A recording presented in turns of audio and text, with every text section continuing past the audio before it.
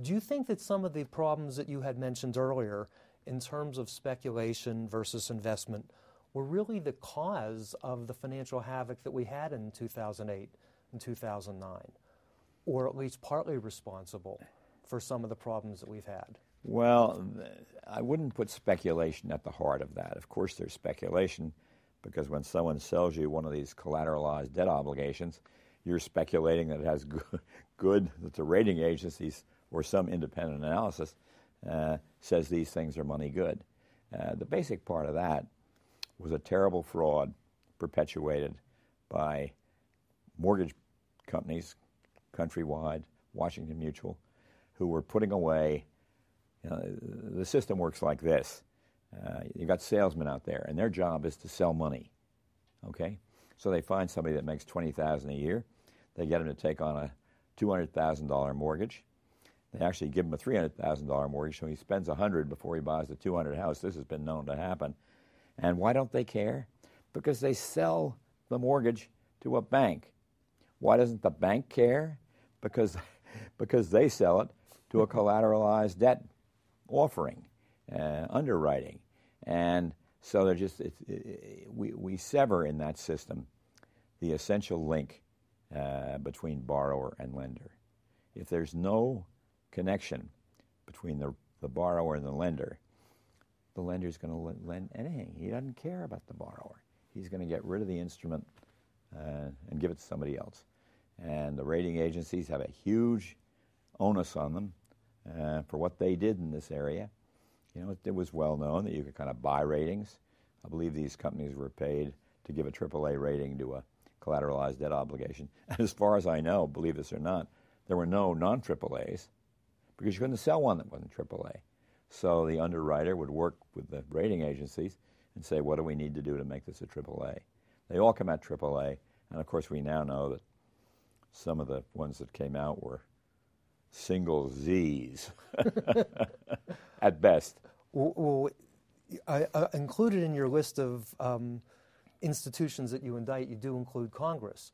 Do you think Congress has a role in trying to change some of these habits of behavior? Well, poor Congress. You know, they're a bunch of nice people, and the complexities of the financial system are, in fact, rather overwhelming. So they listen to industry lobbyists and get directed in that direction, unless you get a real crisis as we had in 2008, 2009. And then they're following the ancient rules, sometimes a good one, mostly a bad one. Don't just stand there, do something. So they passed the Dodd-Frank Act. And it's still gotten nowhere 3 years later, I guess, and or almost nowhere.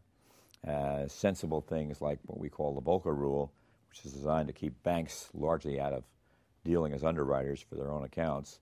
And they're working on 193 pages of regulation to make that happen. Obviously, what would have happened in a wise world and without the pressures from these institutions themselves is we would have gone back to what is known as the Glass-Steagall Act, an act that was passed by Congress after the debacle of the Great Depression, passed by Congress in, I think, 1934, which said you can be a commercial banker and lend money, or you can be an investment banker and take all the risks of underwriting. Never the twain shall meet. And so we abandoned that in 1999, and instead of putting it back, just saying, okay, we made a mistake, they have this convoluted law intended to accomplish the same thing.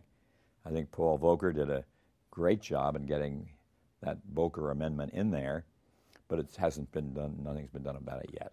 So, and then you get the lobbying pressures are terrible. The banks and their lobbyists fight every regulation with an army of lawyers and look at every comma. And here the regulators are completely outmanned and outgunned. So what we're going to get out of Dodd-Frank, I think, finally, is very, very little. And you would just prefer going back to... No, I'd prefer naming Bogle the czar.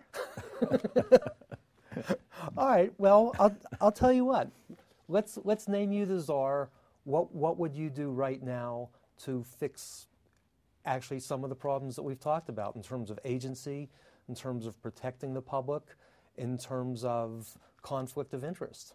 Well, first of all, essentially, I would pass a federal statute demanding fiduciary duty by money managers, and particularly institutional money managers who are managing money that belongs to others.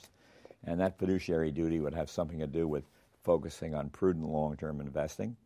It would certainly focus on reasonable cost to the people that have given you their money to invest. It would certainly focus on low turnover instead of high turnover. Some of these things may be difficult to write. It would eliminate conflicts of interest in the business, which is another way of saying that we should no longer tolerate conflicts of interest in the money management business, and they are profound. If you look at the mutual fund business and many of the institutions, around 40 of them have public stockholders, of which around 36 are owned by financial conglomerates, great big international banking firms.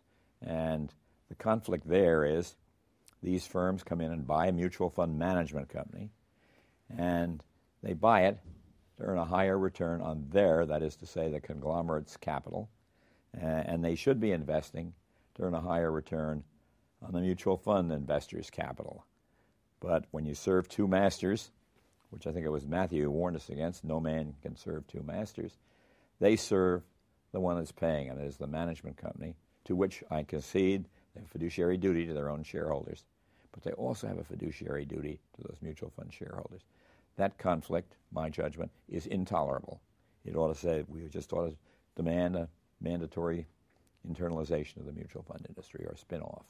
And would that conflict of interest also apply to even people at the retail level?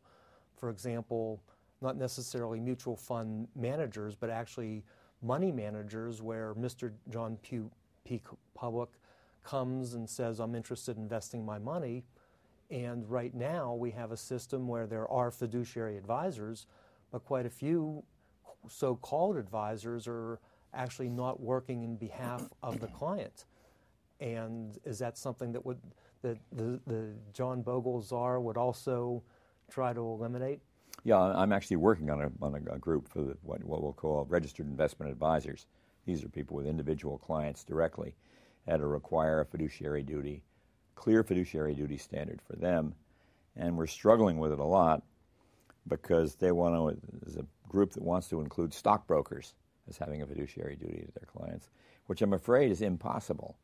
You know, the stockbroker, how can he be a fiduciary if his boss calls up and says, there's a new underwriting of X corporation, and we have taken 10,000 shares or 100,000 shares, and each of you guys in the room have to sell 1,000 shares.